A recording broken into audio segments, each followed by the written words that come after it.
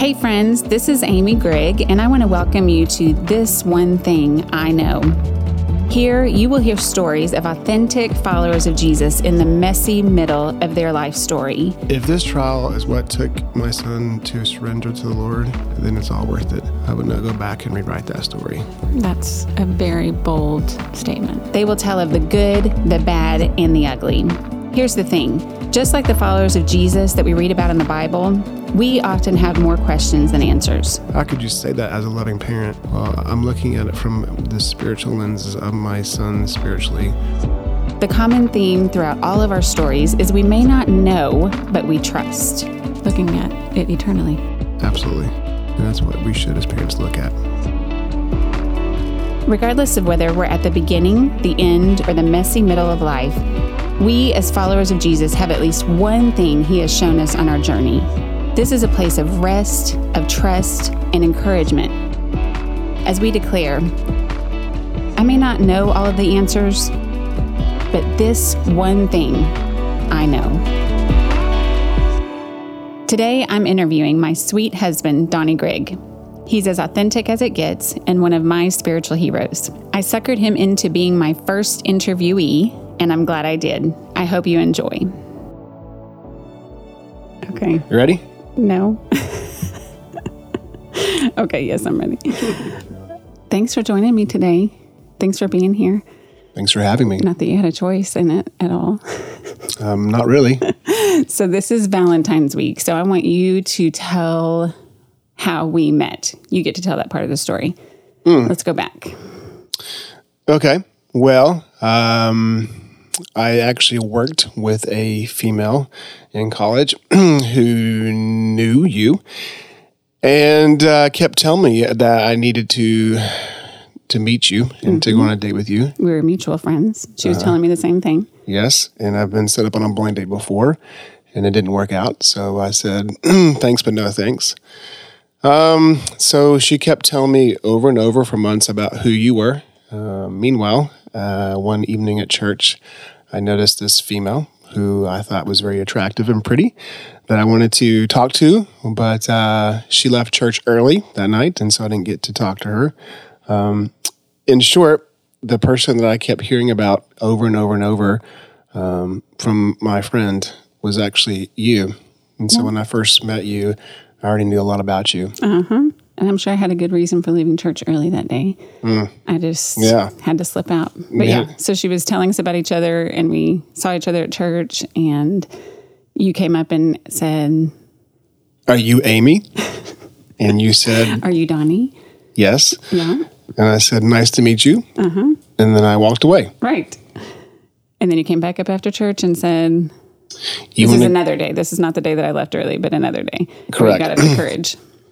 Yeah, so after church, I didn't listen to a thing of the message because I kept watching you during church. Creepy, I know. I got enough courage to come ask you to go out to eat. And so we went to Brahms. And we were both so nervous that we both did not eat anything. That's we just right. got drinks. Dr. Pepper. That's what I had. That's right. And here we are, 21. It will celebrate 21 years of marriage this year, right? Yeah, why are you questioning that? No, because I can never remember numbers. I'm terrible with numbers. So anyway, 21 years of marriage. We have a lot that we could talk about. We have had a lot of living in those 21 years, a lot of ministry. Tell us about our lives right now. What does it look like? What do we do? What do you do for a living? What does our children, all of that? Well, I am currently the pastor of Vertical Community Church in Fayetteville, Arkansas. And we moved here in August of 14 and for the purpose of planting Vertical. And we've been, as of March, will be 5 years, 5 years strong. Yeah. Yeah. So I really want to talk about that journey. We have 3 children. Our oldest is in heaven with Jesus as of August of this past year. And then we have a 13-year-old girl, Anna, and a 11-year-old boy, Christian. And so, again, our journey is long and full of a lot of stuff. I don't know that we're emotionally ready to talk about the past 10 years as a whole. But I'd really like to narrow down on the past 5 years of planting vertical, what that has looked like, our faith journey in that. It is tied in with our oldest Titus's journey as well.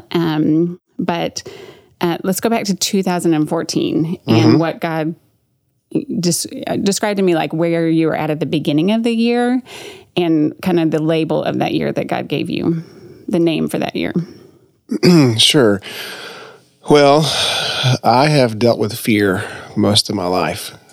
Fear has crippled me. Fear has kept me from doing many things, even delaying going into the ministry. Beginning of 2014, the Lord very clearly said to me, this is the year we're going to deal with your fear issue. The year of no fear. Which was terrifying to know that. Beginning of that year, in February, I went to Africa on a mission trip where we're in the middle of the bush for 2 weeks, which was in itself very scary in a lot of ways. Yeah, because before that, you were, you have dealt with obsessive compulsive, like tendencies, I will say. I'm just going to put that out there. I'm throwing you under the bus, but like. Sure. You kept pointing that out to me. I guess I did. We did. It was a fear thing, right? It was. So to go from, clean and sanitary America to. My world was upside down. Yeah. And to the middle of the bush, Africa. Yeah. Where you would have to eat. Describe eating there.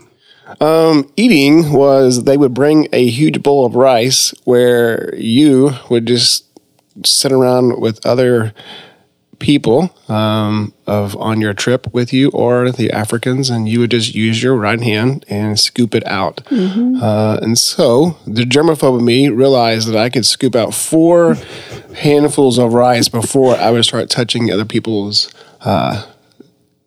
food. Germs. Food. Yeah. Right. And so I lost a lot of weight in those 2 weeks. You did. Yep. You came home Valentine's Day of that year. And what had God started in you in Africa? Well, first of all, when you came home, I noticed that you dropped something on the floor and picked it up and ate it. And that was like crazy. You had never done that as long as I had ever known you. Yeah. Well, Africa changed me in a lot of ways. Of course, it really helped me with my OCD tendencies, and I'm not so much of a germaphobe, but it helped me to realize that no matter where you are in life, even overseas, God is with you. And so it prepared me for that year to be able to take on bigger and different assignments that the Lord was calling me to. Okay. So what was next in that year? Or, how was God shepherding your heart, and what was happening from February on of that year? Well, for 2 years, I've been wrestling with starting a church. I met with a pastor, church planner in Houston. I heard his story, and it was horrific. And so I left. I think he was on the verge of burnout, maybe, and you had walked in at that time. Apparently. And you came home and said, there's no way. There's no way. It was horrendous. And I came home going, there's no way in the world I'm doing this. Yeah. Even though the Lord is telling me to do this. So I fought that. And then when I came home from Africa, it was like just confirmation. It was very, very clear that it was time for us to go and take that step of faith.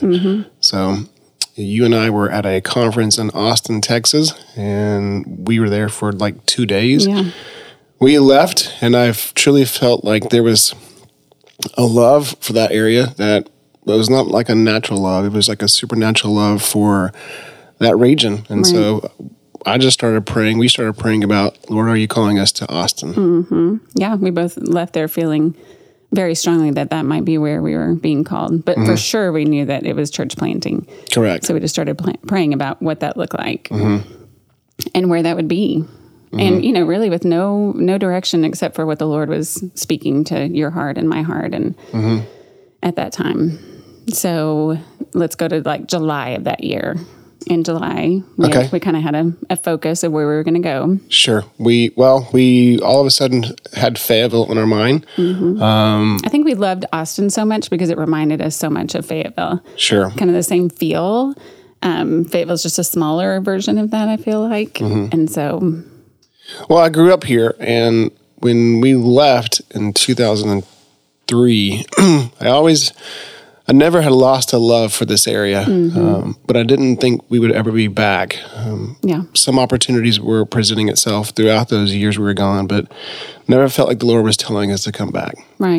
Until 2014, when we came up here in Fayetteville for a week. We prayed about it, and like in that week period, the Lord just confirmed and confirmed and confirmed that this is where we're supposed to be. For sure. So we went back to Texas, and we said, we're resigning, and we're heading to Fayetteville, Arkansas. Yeah.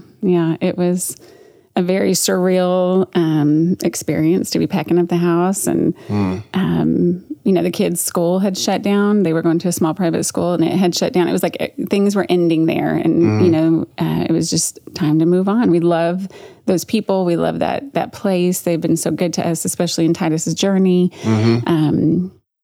Still have good friendships there, but we knew that God was calling us here.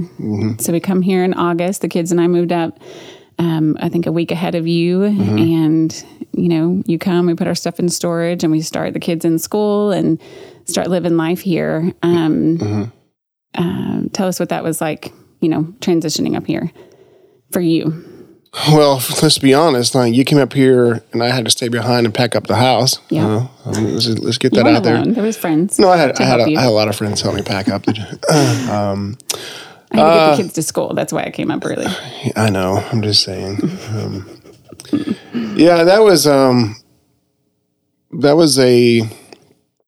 That was a difficult time because we were taking a huge step of faith because we weren't being truly sponsored by many churches. We weren't coming up here with already having a lot of people that wanted to join us. It was 5 of us in our family with really no support and no income. And it was truly God, I have to trust you in this. And let's talk about that a little bit. What does that look like as a person? I mean, you are, all of us as human beings love safety and that safety net that we have. How did it look for you to wrestle that out with the Lord? Like as the leader of our family, as you're stepping out in this huge call of faith, without a whole lot of reassurance that it's going to happen. I don't know, walk me through that. What did that look like with you and the Lord? Well, let me begin with saying it this way. Before we moved here, about a week or two before we left Texas, I clearly heard the Lord say to me, if you go, I will bless it. And so I came here with really nothing except the word of God saying, I will take care of you. And as the husband and as a father, I carried that weight of, I hope I'm not putting my family in a position of failure, for sure, of looking like complete fools before our family and friends. And so I did wrestle with that back and forth, that faith versus fear versus all that. But what helped me to be more firm on that was what happened previously in the years prior to that. Many times the Lord, throughout our ministry journey and life journey, has proven himself that whatever he said has truly come true. That's right. So you see it in God's word, Yep. but you're like, okay, I see it here, but I want to experience it personally. And we did. And so it was like the faith muscle of looking back at my last several years of life, going time and time again, he came through. Right. So it was almost like I didn't question as much. Right. I didn't doubt as much. It was like you've always come through with that. So I trust you more. Yeah, absolutely. You had a pattern of his faithfulness to look back on. Correct. And see. And hearing his voice, right? And so I feel like since 2010, it's just been our total reliance on the Lord and having to hear, kind of block out the world and hear his voice above all else. And so you'd kind of developed that. Yeah, that's a great point. A faith muscle. It was stronger and stronger. So move up here in August. Kids are in school.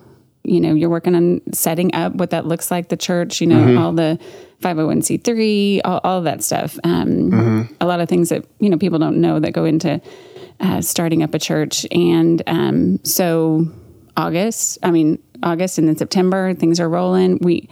We go to what we thought was Titus's last checkup at Texas Children's Hospital because we'd had his treatment there for brain cancer, and this was going to be our last time there because we'd moved to Arkansas. So we were, he and I went down there, saw some friends and, the nurses and doctors that had become friends, and go into his scan, his MRI, and the doctor meets with us and says, we see something. And this is the first time since 2010. Now it's 2014 that a scan had not come back clear. And, I feel like in those first couple of days, we were really still very much holding on to, it's nothing. It's just just a bump in the road, not a big deal. He had been in remission for this long time. And so we were, kind of still for those first couple of days. I called you, you flew down immediately to Houston and met with us there. So it was me and you and Titus there. And I remember filming him the day before the MRI and said, well, how do you want, or not the MRI, they were going to go in and do a biopsy. How do you want people to pray for you? And I was expecting him to list that there's no cancer, all this kind of stuff. And he said, pray boldly. And that kind of became our mantra of, here he was, this 10-year-old kid teaching us so much. So anyway, we had you and I and a lot of friends from Texas there in the room when the doctor came and gave us the horrific news that the cancer was back. And talk about our worst fear. It was the most devastating blow ever. And we'd never experienced something. Even the initial cancer diagnosis with Titus was not this hard, because they told us once we treat it and if it ever comes back, that's basically a death sentence. Here we were, having stepped out on faith, put our stake in the ground. We're doing this, moved our stuff up there, moved our kids up to Arkansas. And in October came this blow that I did not think that we were going to recover from. Just talk to me about where you were in that time, that weekend specifically. Well, I have to go back to beginning of the year when the Lord, we're going to deal with this fear issue. And one of my biggest fears really at this time was his cancer coming back. And so when you completely walk in obedience to the Lord and take a step of faith and resign from a great position, great church, and move here on nothing, and then get the blow of cancer being back, which truly was, like you said, like a death sentence. I completely spiraled. I mean, the questions that I think people had in Scripture, the real men and women of faith at times in our life begin to just like, what you said versus what I experiencing don't match up. Right. And like Moses, you said, go talk to Pharaoh, and Pharaoh was saying no, and it doesn't match up. And then that really confuses you. Yeah, total. So we got in the car, came back to Arkansas. We drove back to Arkansas, and we had to wait, I believe it was 9 days for the actual pathology to come back. And when I look back on our lives with all that we've gone through, those days were the deepest, darkest pit of my life. And I'm pretty sure of yours, where we questioned God. I mean, like, we asked him those hard things. We stepped out for you, and this is how you repay us, and this is what happens. And we were hurt. Oh my goodness. Completely devastated. So we would send the kids to school and we would just cry. And I remember somebody knocking on the door to bring us bread or something and just being embarrassed and how devastated we looked. And, we were just at the lowest of the low. And I believe, that's when I believe that God taught us some things that changed our trajectory in life at that place of darkness. And I'll share mine. 2 Timothy 2:13 says, if we are faithless, he remains faithful, for he cannot deny himself. And I think that was the first time that I could remember since my salvation, like having no faith. I didn't know if I believed. I didn't know. Even through the previous cancer journey and all that, where I felt God so near, and afterwards, and just felt him working, at that point, it was like a darkness that I was just swallowed up in darkness. And that verse came to me, I remembered, and I was thinking, okay, he makes a place for us to have that crisis of faith in our life here, that it's okay, because if we are faithless, he will remain faithful. And so I just imagined this little ember in my soul, and it was like the fire had all gone out. This fire that had been so excited to come and be a part of something, the fire had gone out and there was a little flame left. And it was him, but it was the tiniest little thing. That's just kind of a picture of where I felt like I was. How about you?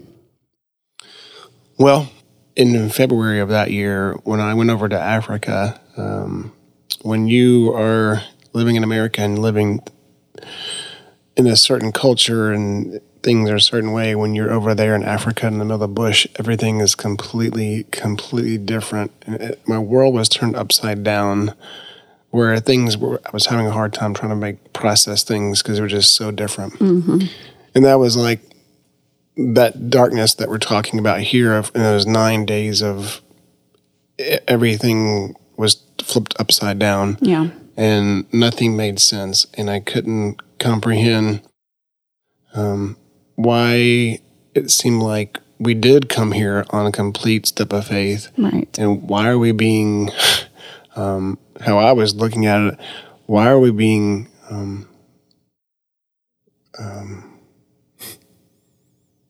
why are we being treated like this? Yeah. Punished. Punished? Yeah.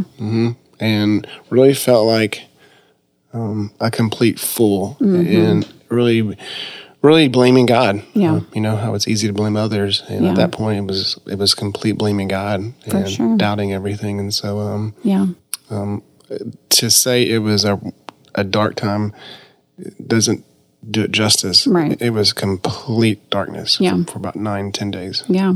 So I think it was like maybe day 8 or 9, we decided we were going to pull up a message by somebody that we love so much, Jim Cymbala at the Brooklyn Tabernacle. And I clearly remember it starting the change in us. It was about Joshua entering the promised land. And that's really all I remember about the message.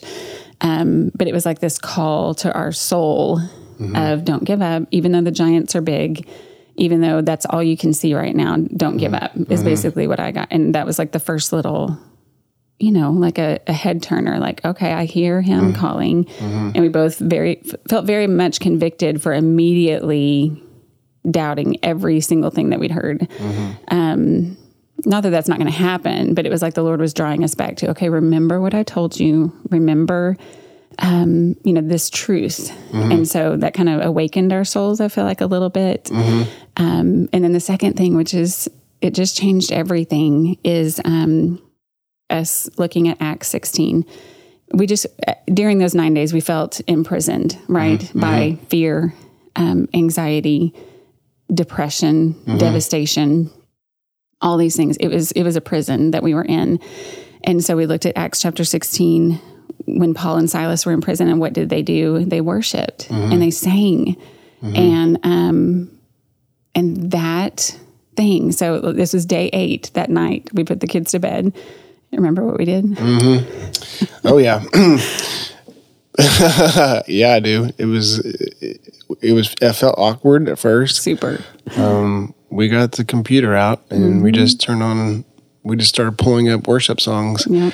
And we just sat down side by side and we just started blaring out the worship songs. Belting them out, even though neither one of us can really carry a tune. No, but we did. Yeah. We just sat there for a long period of time, just one song after another. We just kept worshiping. Yeah. And kept singing. Yeah. And I feel like it got stronger and stronger. And we believed it more with every song that we sang and cried out to the Lord. And that's how we fought our battles. It is how we fought our battles. That's exactly right. And that night, I think we slept without any ZQL that we'd been medicating ourselves with every other night. And we slept good. And the next morning is when we got the diagnosis that indeed it was back, but it wasn't as horrific as we thought it could be at that time.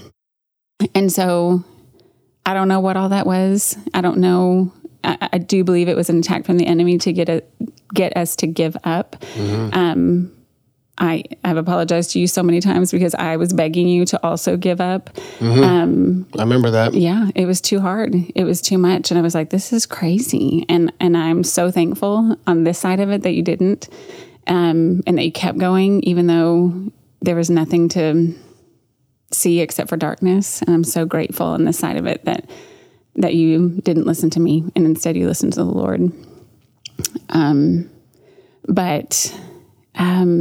Yeah, so walking on in that, the last 5 years have been kind of that's been the lens for us. Our story does not end well as far as I say that, but then I think of the quote that Titus said, there's always a good ending with Jesus, and he's there with him, and he ended well. And taught us so many lessons in life. But he latched onto that as well, worshiping in the darkest of times. Oh, yeah. But what's one thing that you know through all that we've been through? I would say that the one thing that I know is an encounter with Jesus truly does change everything. Because it's in that encounter with him is what brings life from death. And in that, it brings his presence, which brings his word. And his word leads us.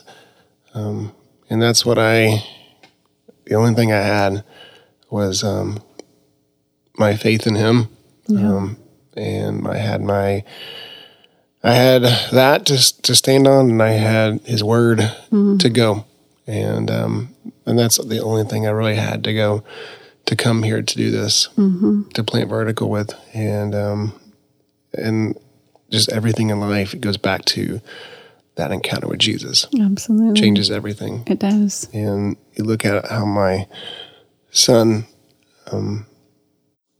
his cancer and what that tried to do to him, it goes back to February 12th, 2012. He had an encounter with Jesus, and that completely changed everything. That's right. And he's in heaven today because of that encounter. Yeah. And the way he, as you said, he ended his life well, and he worshipped, all goes back to that encounter with Jesus. That changed everything. Absolutely. So when we heard the news, that it was pretty much over, that he had tumors all over his brain, when you find my son spiraling for about 2 or 3 hours, and then that night you find him sitting in front of the TV listening to the song Oceans and raising his hands and praising the Lord. And the same day he finds out that he has not much time left on earth. It goes back to that an encounter with Jesus changes everything. So you can hear the worst of worst news. You can experience the blows of all blows, and you can still find yourself worshiping because of the encounter with Jesus. So good and so true.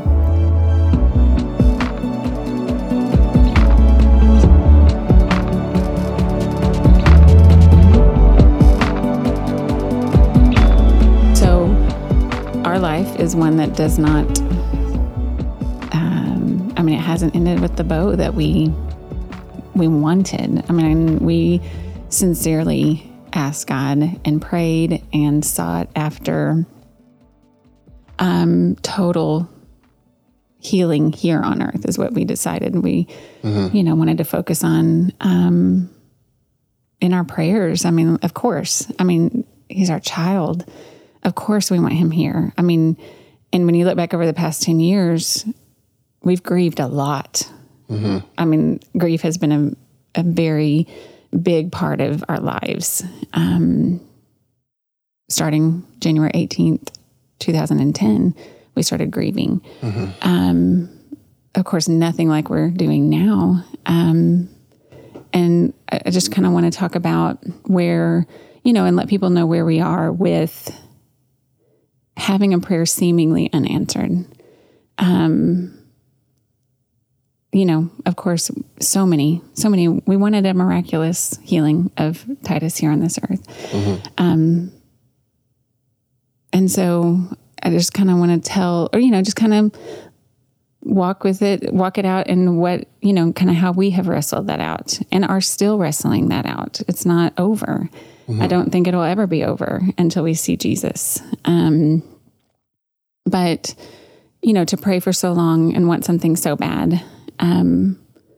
Let's talk about, last August when Titus, we heard the news that Titus would be, the doctors really said, he could go anytime.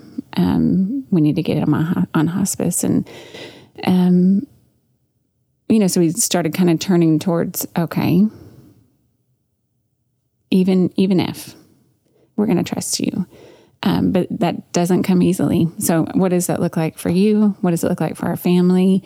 Where are we at now in kind of the aftermath of all of that? Can you speak to that?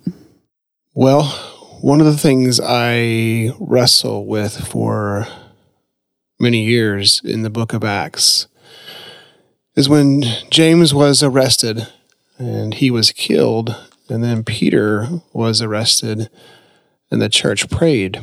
And the Lord sent an angel and delivered and rescued Peter from prison. And I wrestle with, why didn't that happen for James like it happened for Peter? And I wrestle with why his power couldn't deliver James. And so I correlate that to, I'm very grateful for those cancer survivors and who make it. Yes. But sometimes I wonder why couldn't Titus be that one of those cancer survivors? For sure. That overcame. Right. And so I wrestle with that, and I really do. When my father passed away in 2002, I really started wondering if God really had the power to heal people who had cancer. And I really battled that for a few years. Yeah.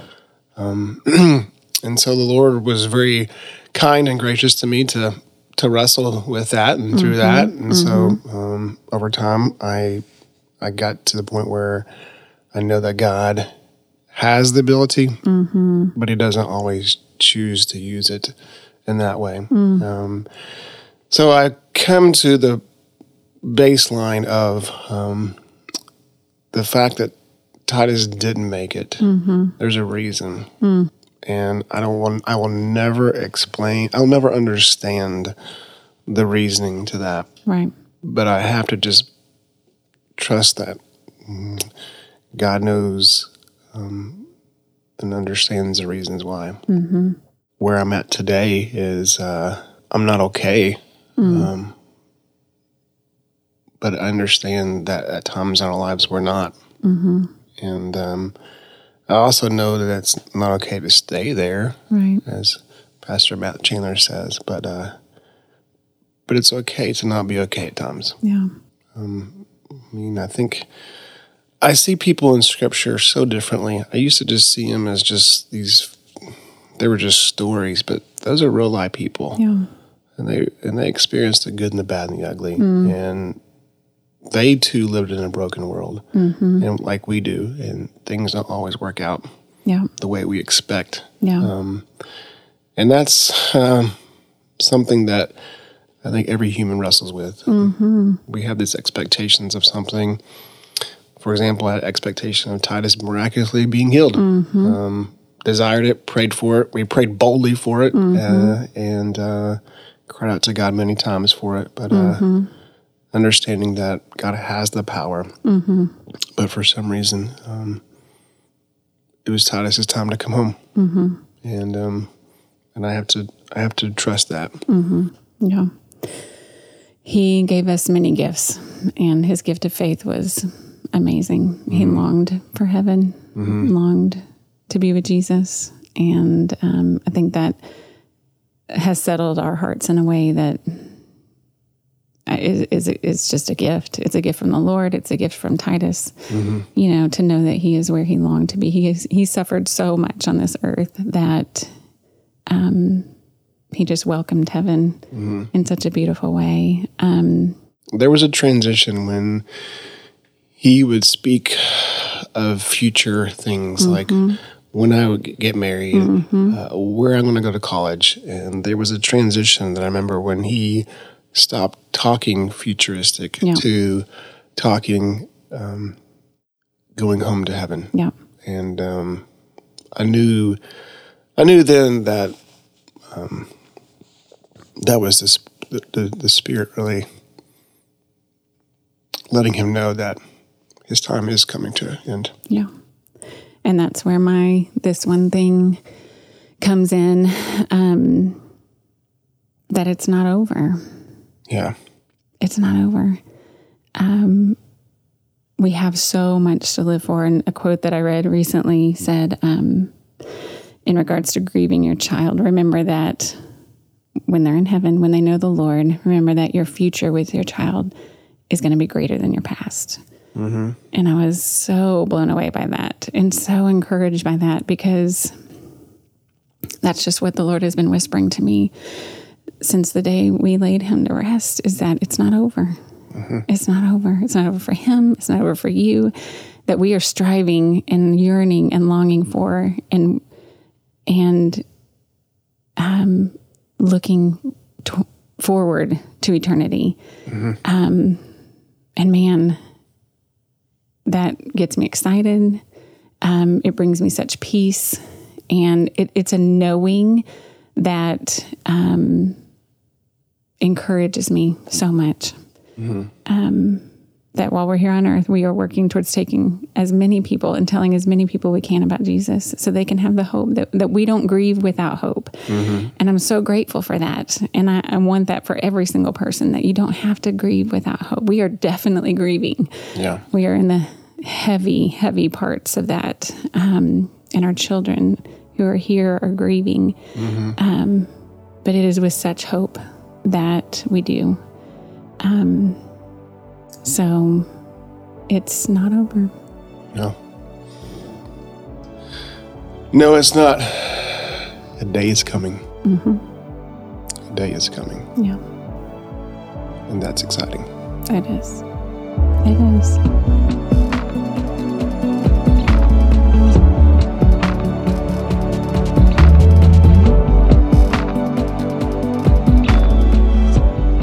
So Titus had a huge, not just Titus, our family had a huge support system, has a huge support system in prayer, in cleaning our house, doing our yard work. I mean, we have been abundantly blessed that our community did it well. Like I think there's a lot of people that have to endure such things without such a great community. Our community did it so well. And when I say community, I'm talking church, friends, school, everybody just has surrounded us in such a great way, and sincerely prayed for what we were praying for, and longed for that and desired to see him healed this side of heaven. When it hasn't happened the way that we want it to, how do we help? Do we carry that burden for other people? Are we worried? Sometimes I honestly have worried, I don't want to hurt. I don't want this to hurt what people think about God, and I had to abandon that a long time ago. Like God can take care of himself. I'm not responsible for what people think about him or how they perceive him. But also you're a pastor. We are a family who boldly proclaims the gospel and the love of God. Like that is what our heartbeat is, that God is love and love is why we are here. And in Titus passing away, I could see how people who have prayed for that, who have longed for that, who have said, we love him, we love them, we want God to come through. God, will you please come through? And he has answered in this way. I could see how that would be a very difficult crisis of faith for people. How do we reconcile that? I know it's not our job to reconcile that for others. That's a faith journey of their own. And you have talked a little bit about that. And I think that maybe, correct me if I'm wrong, but I think maybe it does go back to that faith muscle that God has been building in us, all these years. That, and especially that time of darkness where God taught us, those very important things. But what would you say to somebody? Because I'm just thinking of one little girl that texted me and was like, how can his dad get up and preach at his memorial service? And how can you have this trust in the Lord? And I don't get it because it's not fair.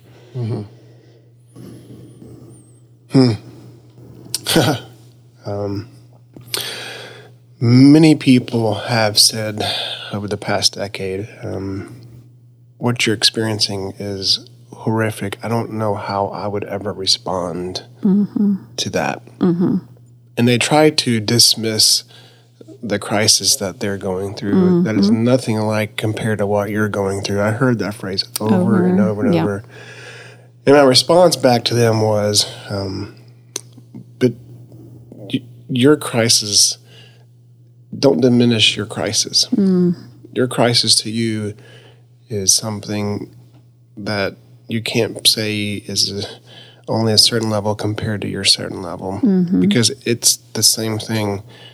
It's a crisis that truly causes people to question. And, you look at Scripture and it says, it doesn't say if you go through trials. It says when you go through trials. So we all will go through different experiences, not see expectations met. I think all of us, just like people in Scripture, they had to wrestle out their faith.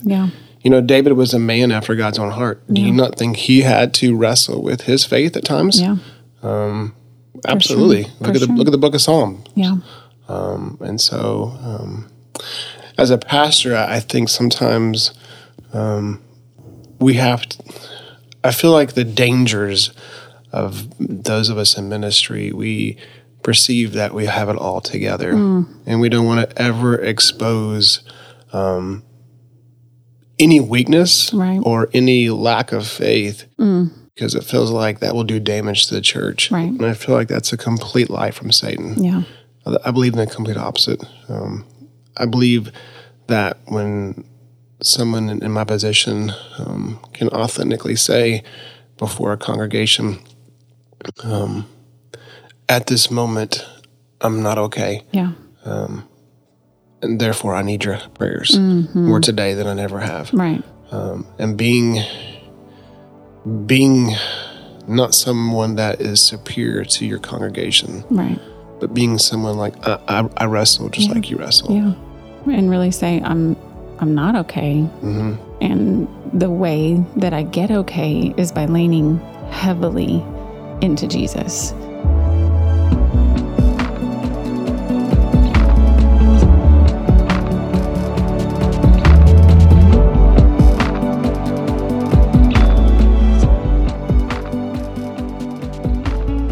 there have been so many times where we have taken those hard things to God and cried out and screamed out and shouted and, all the things that you see Job do and David do, instead of running from him and building up the walls. It's like instead turning to him and, God, where are you? Where were you? I mean, in wrestling, it's a good way of saying it, wrestling it out with him. And he welcomes that. I know that you have found that to be true and me too. And I know that Titus did as well. I don't think you see in Scripture where someone asks the Lord questions and he berates you. Now, I do know that Job had several questions and the Lord asked Job questions back. Right. But I don't see anywhere in Scripture where someone says, Lord, I don't understand this. And the Lord gets really angry and berates them. No. Because he's a good father. He is. And I think about Titus in his last few weeks. That was his song, right? That he wanted sang all the time. Yeah. For me, you're kind of asking the question, how can I get up and preach about the goodness of God? Right. I think that just goes back to my relationship with him that has wrestled so much. And I've seen so many times the goodness of God. I've seen so many times the Lord be my provider. I've seen the Lord come through and be my protector here and fight for me here in this situation. Yeah. And so when I go back to, what I see with my eyes is horrific, and the loss of my son is it's damaging to me. But when I go back and have my time with the Lord and my encounter with him again I goes back to,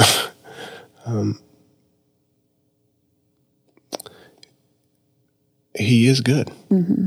And it takes me back to the promises that I know that are true. And I go back to this time you came through, this time you came through, this time you came through. And, there are different names of God, provider, protector, and just on and on. And you're able to say, okay, Lord, here you're that, here you're that, here you're that. Yeah. And I transition my lens from seeing it from a negative viewpoint to, Lord, you are good. Yeah. And you are this and you are that. And it helps me to kind of get back up on my feet and get back up on and stand before others and say, in a one-on-one conversation across the table at a coffee shop or even on a platform, in front of a congregation, to not fake it. Right. To say, I wrestle with this. Yeah. But this is where I land. Yeah. We trust. It goes back to that. He's built up in us a history and a character of trust, right? Correct, it's like a friend, not like a friend. He is our friend who has been so reliable over and over and over. And the one time that it seems like he's not coming through, we have to know that there's a good reason. We can trust him. Yep. And he's been so faithful to show us that.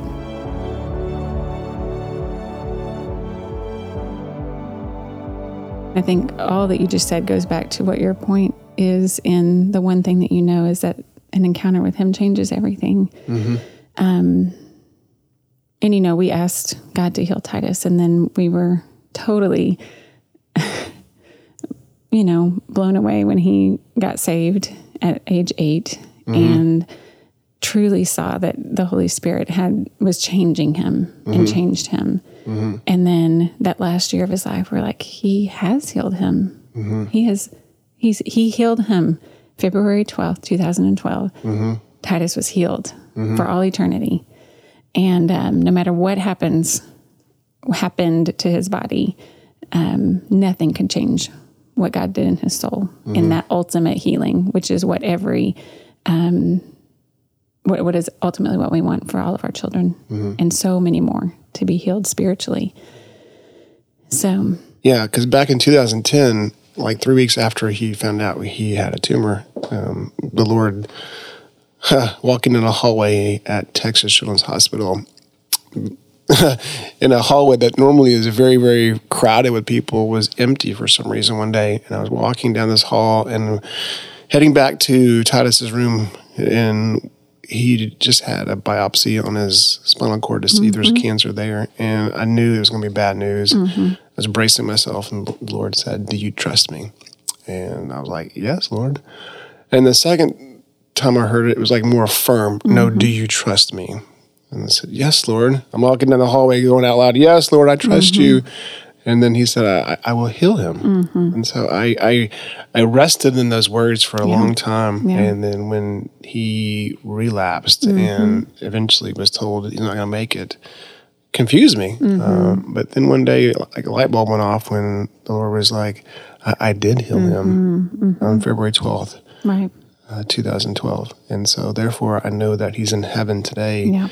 Completely healed. Right. And so the Lord did come through with what he said he would do. I just interpreted it that it was like healing here on this earth. Sure. But he was looking at it from, I healed him spiritually.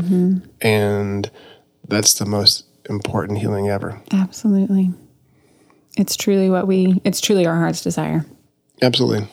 And if this trial is what took my son to surrender to the Lord, then it's all worth it. I would not go back and rewrite that story. That's a very bold statement. Yeah, and some parents probably go, that's how could you say that as a loving parent? Well, I'm looking at it from the spiritual lenses of my son spiritually. Yeah. Looking at it eternally. Absolutely. Yeah. And that's what we should as parents look at.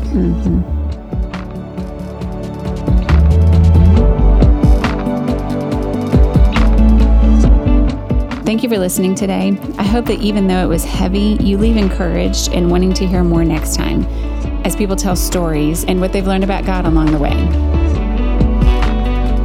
If you'd like to know more about the Grigg family or other ministries of Vertical Community Church, visit verticalnwa.org.